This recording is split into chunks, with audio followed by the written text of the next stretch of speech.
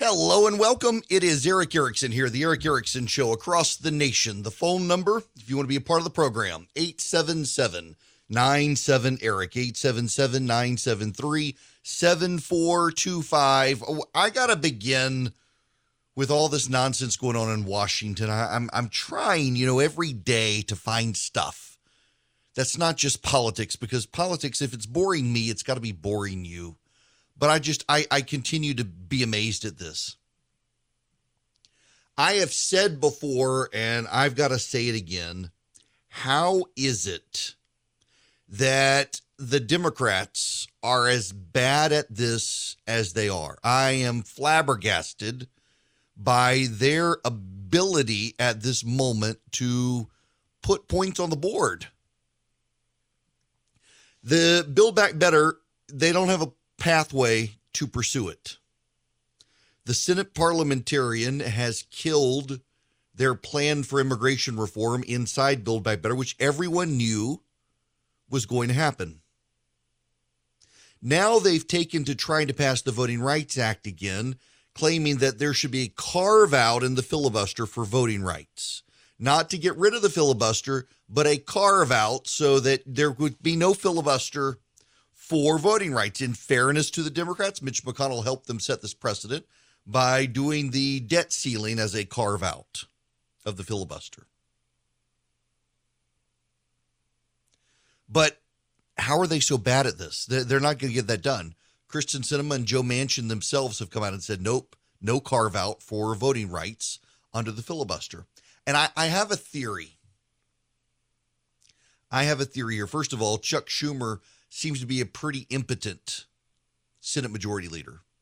He's shooting blanks. I mean, frankly, I'm stunned by Chuck Schumer's inability to lead the Senate. I thought it was notable in the Punch Bowl, which is it's a newsletter about Capitol Hill, about the politics of Capitol Hill.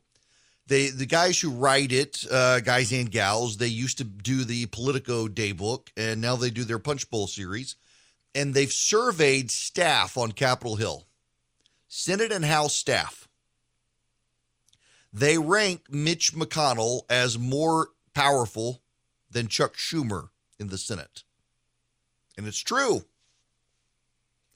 And I'm kind of stunned. I'm kind of surprised by Chuck Schumer's impetus, but I got a theory here. Work with me on this. It is increasingly clear across Democrat and Republican parties in Washington that many of the members are playing to the crowd. It's not so much that they want to get anything done, it's that they want to excite their base. So we have substituted actual leadership and accomplishment for performance art on social media. So Elizabeth Warren, for example, can introduce legislation to pack the Supreme Court after Joe Biden's, what did he call it? His commission to study the Supreme Court, after they came out and said, bad idea. She's going to do it anyway, not because she thinks it can pass, but because she performs. It's performance. Ayanna Pressley has come out this morning with a tweet. Student debt, allowing student debt to remain, is policy violence. Policy violence, the new phrase. Not forgiving student loans is policy violence. You allow people to continue to have the student debt that they chose. It's policy violence. Apparently, you give people bad gifts at Christmas. That is present violence, which is way more important than policy violence. She doesn't seem to understand that. But it's all playing to the crowd. It's all about performance, not actually getting anything done. So the Democrats can't get Build Back Better passed. It's not able to get passed. They have no agenda to get it passed. We are at the end of the year. They cannot get it over the cross. They can't get over the finish line. Can't do it.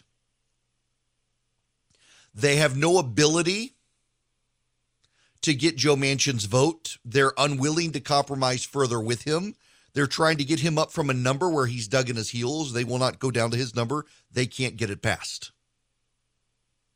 They are incapable of getting the Voting Rights Act passed.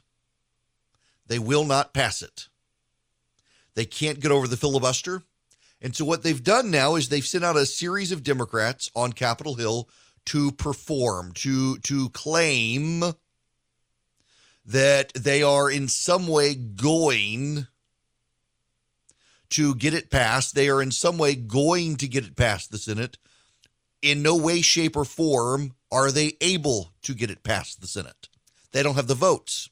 They don't have the votes to break the filibuster. And here's the thing, even if they had the votes to break the filibuster, they don't have the votes to get the individual pieces of legislation passed because Joe Manchin is opposed. But they can come out and they can blame the Republicans. They can scream about the filibuster. Raphael Warnock, the freshman Democrat from Georgia, has come out and said he struggled with whether or not he should support the deal on the debt ceiling. Why are we taking a carve out on the debt ceiling when we can't for voting rights? That's what he wanted to know. Why should we carve out the debt ceiling and not carve out voting rights? And if I'm carving out the debt ceiling, why won't they let me carve out voting rights? Maybe I shouldn't go along with it. He went along with it. But he wanted to perform. He wanted the theater. They have confused Twitter for real life. Now, we saw this on the campaign trail for a lot of the Democrats in 2020. In 2020, Kamala Harris never even made it to Iowa. In the postmortem of her campaign in the New York Times, one of the chief criticisms from those who worked with her was that her campaign staff was more interested in winning the daily fight on Twitter than on a strategic, coherent narrative on which to win. And then when Elizabeth Warren lost, the postmortem on Elizabeth Warren's campaign from the New York Times again was that the young staffers were more interested in winning the daily fight on Twitter than they were actually winning a campaign. And now, yesterday, I forget which news organization it was, I think it was the Washington Post, actually went on record with a number of politicos, particularly from the 2020 campaign season, about their Jussie Smollett tweets, their outraged tweets about Jussie Smollett and why they didn't welcome back. And the criticism again was that the young staffers in charge of the social media accounts were more in tune with what was going on social media and compelled to respond to those sorts of things. It was the young staffers on social media. It was their fault. It's what I think is going on here. Chuck Schumer is an impotent leader. It's not that he's incompetent. He just can't get anything done. You don't get to be the Senate Majority Leader by being incompetent, but he is impotent. And he's impotent because Chuck Schumer plays by different rules. Chuck Schumer is out to actually come up with a comprehensive public policy plan, and his Democratic colleagues are too busy winning the war on Twitter. They can't win the war in the Senate. Schumer cannot gravitate them together to do something, and part of the problem is the progressives will not compromise. You know, they compromised on the bipartisan infrastructure bill. They got that passed in the House and the Senate. 13 Republicans voted for it in the House, and it turns out it certainly did help scuttle the Build Back Better plan. This is why the progressives in the House said they refused to vote for the infrastructure plan. They wanted them together. Now that the moderates have passed the infrastructure plan, there's just no reason to pass Build Back Better for many of them. Because the progressives, they go all out on performance on social media. You know, I tend to think Twitter overall is bad. I tend to think Twitter overall is all about performance. Twitter overall is way more these days for politicians about performance art. We live in postmodern times. One of the hallmarks of postmodernism is performance. You can't just not like something, you have to vilify it. You can't just oppose something. You have to pour gas on it and set it on fire and destroy it. It's all about performance.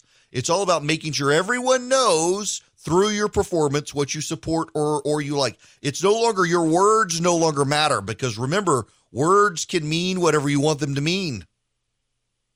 It's the kabuki theater of it. You got to go out there and do a song and dance. You got to go out there and dance around and demand. You got to go pound your chest. That's what the Democrats in Washington, D.C. are doing.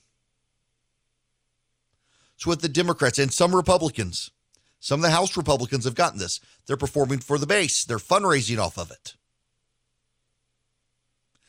The leadership, though, isn't a problem. The leadership has things they want to get done. Joe Biden is desperate to get something big passed. But you know what? They have actually gotten stuff done in December. We should give them credit on a bipartisan basis. They have passed legislation to ban the sale of goods in the United States from the Uyghur provinces of China unless it can be proven slave labor was not used. The Senate passed it unanimously. They did raise the debt ceiling, though I don't think they should have. They did on a bipartisan basis. They continued to fund the government on a bipartisan basis. They have passed the National Defense Authorization Act on a bipartisan basis. They stripped from it the provision that would require girls be drafted on a bipartisan basis. They were, in fact, able to get some things done. The business of government continued to get done. And therein lies the rub here. The responsible daily operations of government have gotten done, even as the kabuki theater plays out on Twitter with the Democrats screaming about what they can't get done. The Democrats themselves are leaving the impression that they can't get anything done in Washington, D.C. because of the filibuster, the Republicans, and Joe Manchin. But the day-to-day operations of the government, the Senate and the House are getting those things done. You would never know it from the press coverage, and you would never know it from the press coverage because of the contretemps on Twitter by the agitators, the progressive agitators from the House and the Senate, who are screaming and railing about being unable to get anything done. So they leave the impression that they want to leave, that they are impotent and inert. They are incompetent. They can't get it done. They're bad at this. They're bad at the messaging. They're bad at the policy. And they're bad at figuring out what things they can and cannot get done. One of the things Mitch McConnell does, whether you like him or not, and I've been a longtime critic of his, but he figures out what is realistic. And he never sells more than what is realistic. Chuck Schumer and the Democrats have tried to sell people on a whole host of things that never had a chance of getting passed. And now they're left having to explain why they can't get these things passed. It's very clear they dropped Build Back Better and moved on to voting rights so they could blame Republicans on the filibuster. But guess what? It's Joe Manchin and Kristen Sinema again there. They can't get it done. How are the Democrats so bad at this, y'all? How are they this bad? It's like they have forgotten how politics works. They have forgotten how to play the game. They have become so emotionally invested in winning the daily fight on Twitter that they can't actually win in the public policy arena. It has poisoned, Twitter has, social media has. Their kabuki theater on MSNBC has poisoned their ability to perform in public. And there's no such thing as political Viagra. Hello there, it is Eric Erickson. The phone number, if you would like to be a part of this program, 877-973-7425. It is Friday. We go loose on the phones, and frankly, I'm happy to have the calls today. If you can't tell, my voice, I'm holding it together with duct tape and some string. I got food poisoning, and it was the worst food poisoning I have ever had. And I am not completely better. It's been a rough go of it. I feel way better today than yesterday. And night before last was really rough. Last night I actually slept. But my gosh, miserable. I'm supposed to go out of town in 2 days, and I am drinking as many fluids as I can, Gatorade and Sprite and water. And I managed to move beyond saltines to Pop-Tarts. So I'm there. I did just have a cup of coffee. So we'll see if that keeps me going. But I am always happy to have your phone calls, 877-973-7425. And, when we come back, I'll spend some time with them. I don't have enough time right now, actually, looking at the clock, to get them. I will note this, though, before I go to break. The FDA has decided to permanently allow abortion pills by mail. The FDA previously had a policy that you had to have an in-person visit with a doctor for mifepristone, which is a drug that induces an abortion. You take it at home and it causes essentially a miscarriage, and you can have it at your house. Yeah. It's got to be within 10 weeks gestation, which is why the FDA had wanted to make sure that you were in person, because if it's after 10 weeks, it can cause all sorts of problems. But now they've decided that you will be able to get this by mail with a telemedicine visit. Now, why? Well, they are desperately worried that Roe versus Wade is coming to an end. This is not a health decision. This is an abortion decision. This is a public policy decision about abortion, not about health care. Now, if they're doing this, California has decided California will cover the costs of any woman who wants an abortion in a state where it's banned if Roe versus Wade goes away. If that's the case as well, then why do we need Roe versus Wade? It seems like the Democrats are doing a very good job of making the case that none of us actually need Roe versus Wade. I don't understand why we need to keep it going if we're going to do stuff like this. And the federal government is essentially going to allow women in states where abortion might be banned to have abortions through the mail in the privacy of their own home. Might as well go on and get rid of Roe versus Wade. Might as well. I wonder if the Supreme Court is noticing this. It almost seems like the Democrats are so expecting the Supreme Court to reverse Roe versus Wade that they're now making policy decisions that show it was never needed in the first place.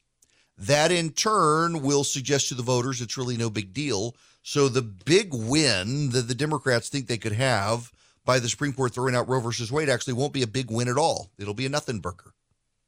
They'll undermine their own case. In fact, I got to tell you guys, the data out there doesn't seem to show what the Democrats think it shows. The data does not suggest in any way, shape, or form that getting rid of Roe versus Wade would motivate a wave of voting for Democrats.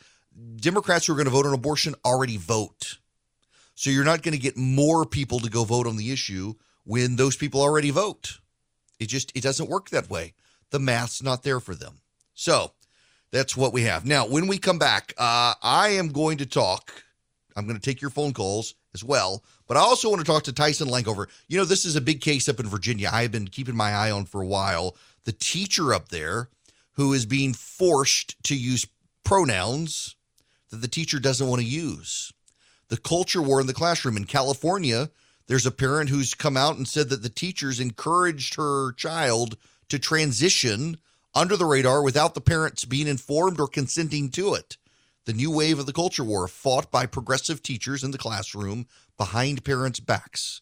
We'll discuss all this and take your calls when we come back. Hello there. Welcome back. It is Eric Erickson here. The phone number, if you want to be a part of the program, 877-973-7425. Stand by on hold. We've got a guest coming up here real quick. One of the cases that I have been paying attention to in this culture war fight is a Virginia teacher who did not want to embrace the pronouns that a kid basically was insisting and be used. And this is a growing problem around the country in the culture war fight. If you've seen the story out of California of a mother who showed up before school board protesting that apparently teachers at the school were surreptitiously helping the parent's child transition. Parents had no idea this was happening. And in some places now, teachers are being forced to use pronouns that don't align with biology, and because of matters of conscience and faith, some teachers are objecting and they're getting punished. It's bizarre. And so I've been telling you guys, they're one of our sponsors now, Alliance Defending Freedom. I did not realize in the particular case I've been following in Virginia that ADF was actually involved with Peter Vlaming. We've talked about this case several times here on the show, and one of his lawyers is joining me. Tyson, how are you? Doing great. How are you, Eric? I'm great. Thank you for being able to join me. I have talked about this case out of Virginia several times now on the program, and can you just review the facts of the case with the audience? Sure. So Peter Vlaming was a high school French teacher in Williamsburg, Virginia, for 7 years, and he was a very well respected and very well liked. He had had a student in his class the previous 2 years, a female student, and the following year she had indicated that she wanted to transition to a boy, and he accommodated her and said, "Look, I'll call you by whatever new name you want, but I just want to avoid the use of pronouns." Eventually that was unacceptable, and the school essentially said, not only will you be forced to use the pronouns, but if we find that you're avoiding the use of a pronoun by using a name instead of the pronoun, then you'll be fired. So they were wanting him to sign that statement saying he would agree to that. He said, "I can't," and so they ended up terminating him. And it's a very sad situation, obviously, because teachers should be free to advocate for the good of their students, and they shouldn't be forced to speak messages that they disagree with and that they think are going to be harmful to their students. Now, I want to circle back on something just to reiterate this point that I thought was a really big deal. It's not just that he couldn't avoid the pronouns, but if he went out of his way to use proper names instead of pronouns, that too would get him in trouble. Yeah, absolutely. And that again shows the situation we're dealing with here, Eric. This is all about ideology. This is not about trying to accommodate people with different beliefs. Obviously, he's taught in the public school for years and had no problems accommodating students of all kinds of different beliefs. But what they were trying to do was force him to speak a message about sex and about gender that he doesn't believe. Peter believes that sex is immutable and that gender doesn't change because of your feelings. But yet they were demanding that he affirm this ideology by saying that, he must use a male pronoun when referring to a female student. And I think that's the real problem that we're seeing here is that, these schools are adopting these ideological motives rather than educational, and are trying to force everyone to adhere to this radical ideology. Now, what's the status of the case? So, unfortunately, the district court dismissed the case.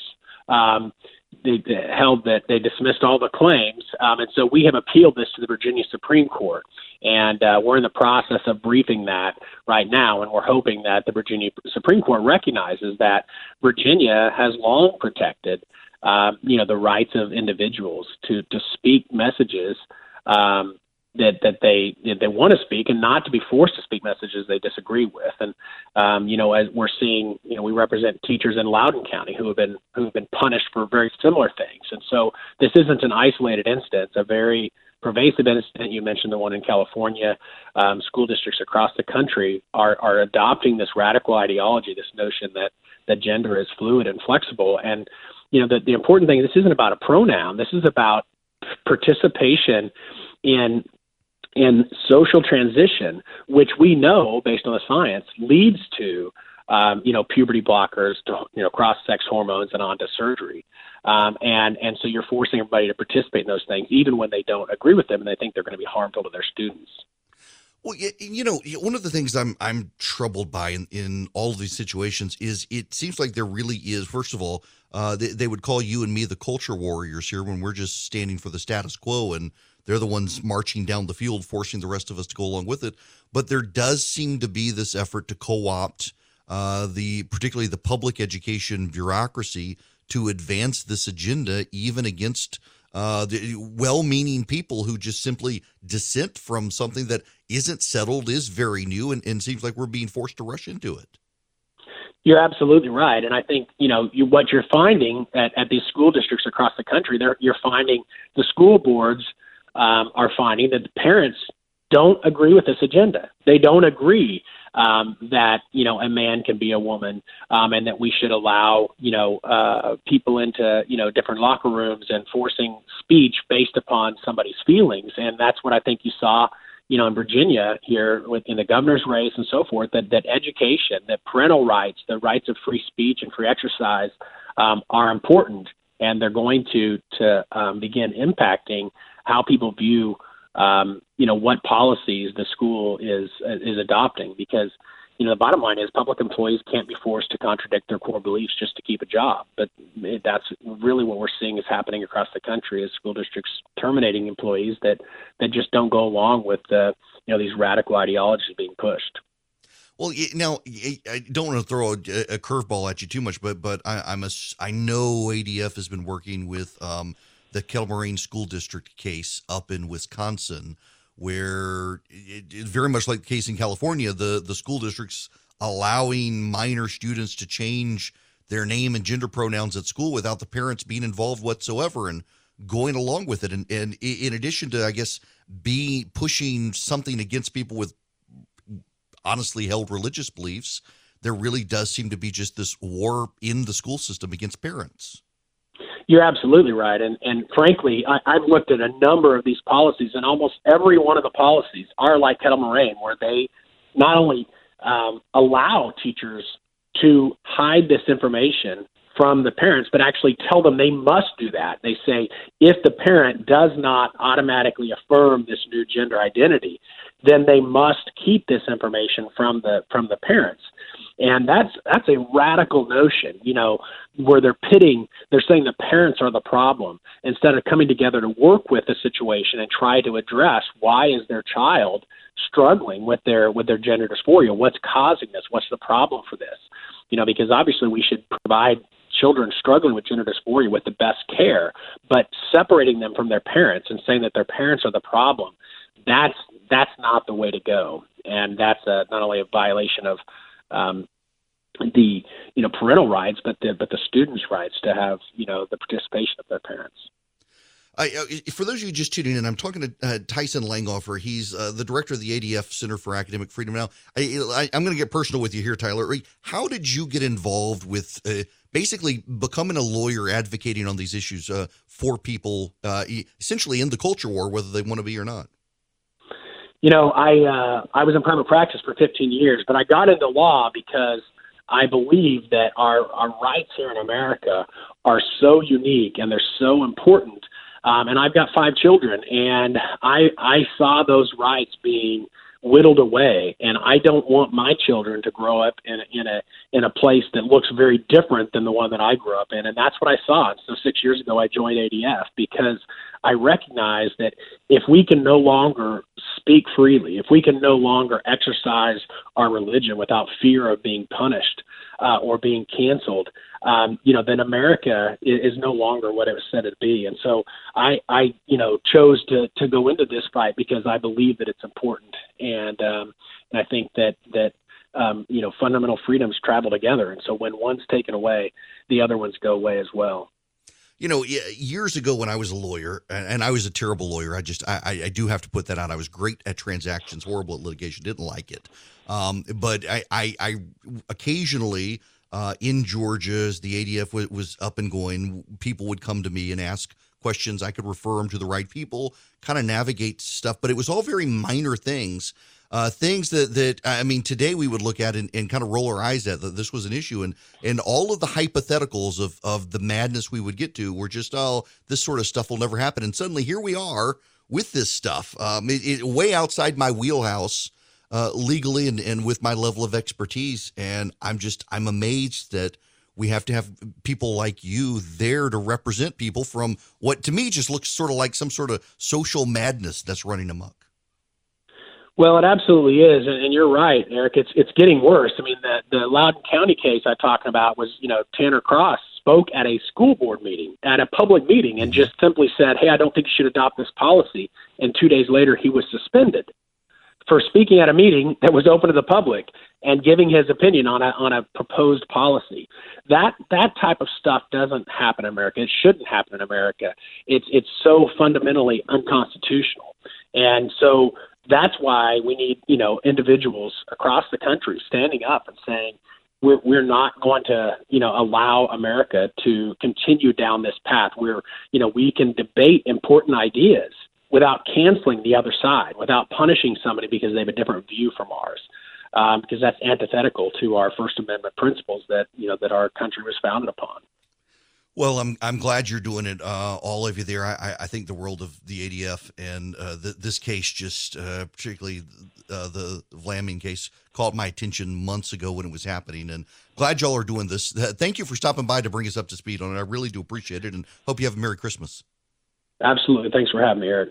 You're welcome. Tyler Langhofer, he's the lawyer for the teacher in Virginia, Peter Vlaming, who all he wanted to do was try to find a way to accommodate a student's transitioning and his religious beliefs. And the school board told him he couldn't even find a way around it to balance his concern and the students, had to go all in or be fired, and was fired. And again, I think this is one of the key points, and I'm glad Tyson brought it up. This is one of the things that stuck out at me so early on in this case, is the teacher was willing to accommodate the students' concerns and was willing to just avoid using the pronouns. And the school said, you can't do that. You have to go all in or nothing. And remarkable that we're in that situation. All right. I want to go on and take a quick phone call before we jump out. People waiting on the phones, 877-973-7425. Robert, you're going to be up first. Welcome.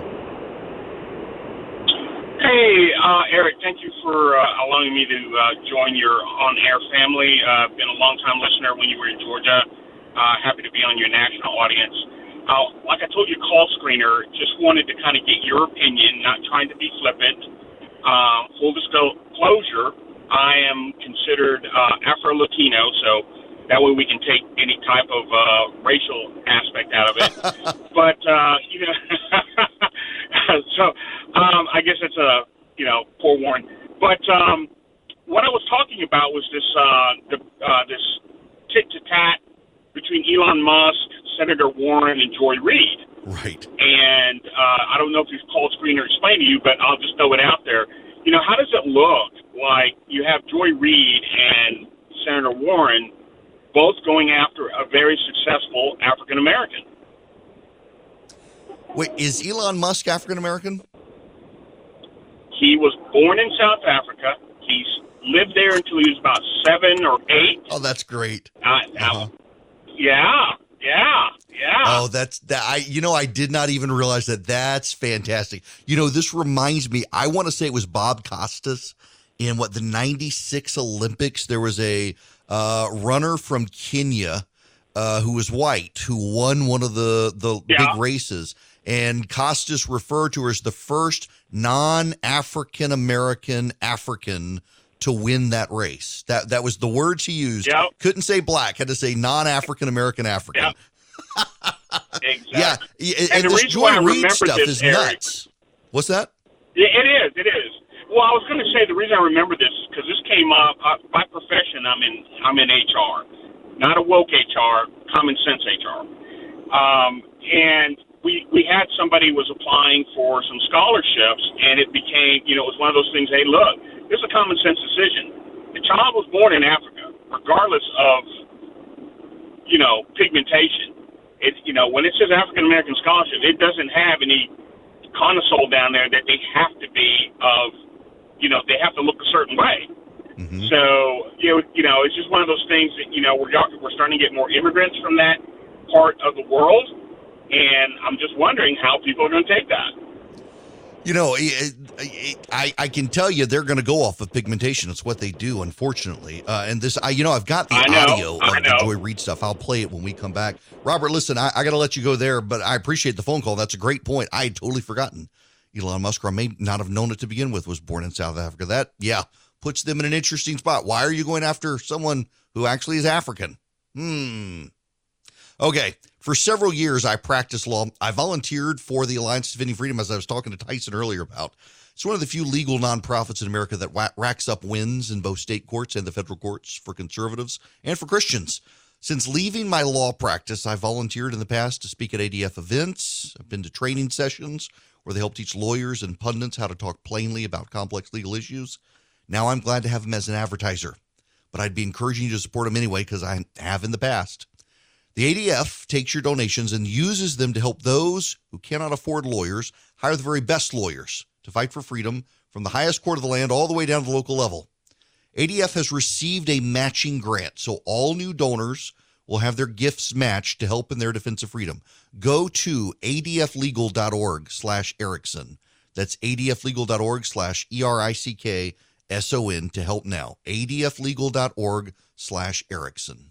Hello there, it is Eric Erickson here. The phone number is 877-97-ERIC, 877-973-7425. I'm going to go back to the phones. Jerry, you're going to be up next. Welcome. Thank you, Eric. Merry Christmas to you and your family. Merry Christmas to you. We got about a minute. Okay, real quickly. I read where the FBI lawyer who doctored or falsified the FISA warrants back in 2016 that instigated the Trump investigation just came off 12 months probation and has now been reinstated by the D.C. bar to practice law. And I'm like, why is everybody outraged now that Adam Schiff is actually changing testimony in this January 6th inquiry? If nobody's going to be held accountable, what can these people do in 2022? Because obviously people on our side do not care about this issue, but it just is really just appalling to me that, oh my God, what can these people and what are they drumming up for 2022 if they can get away with stuff like this? And wanted to get your thoughts. You know, what I think it is they've decided since their party is named the Democratic Party, that therefore anything that jeopardizes their reign is an affront to democracy because they're the Democratic Party after all. And that's, I mean, these guys really do think that they are entitled to power.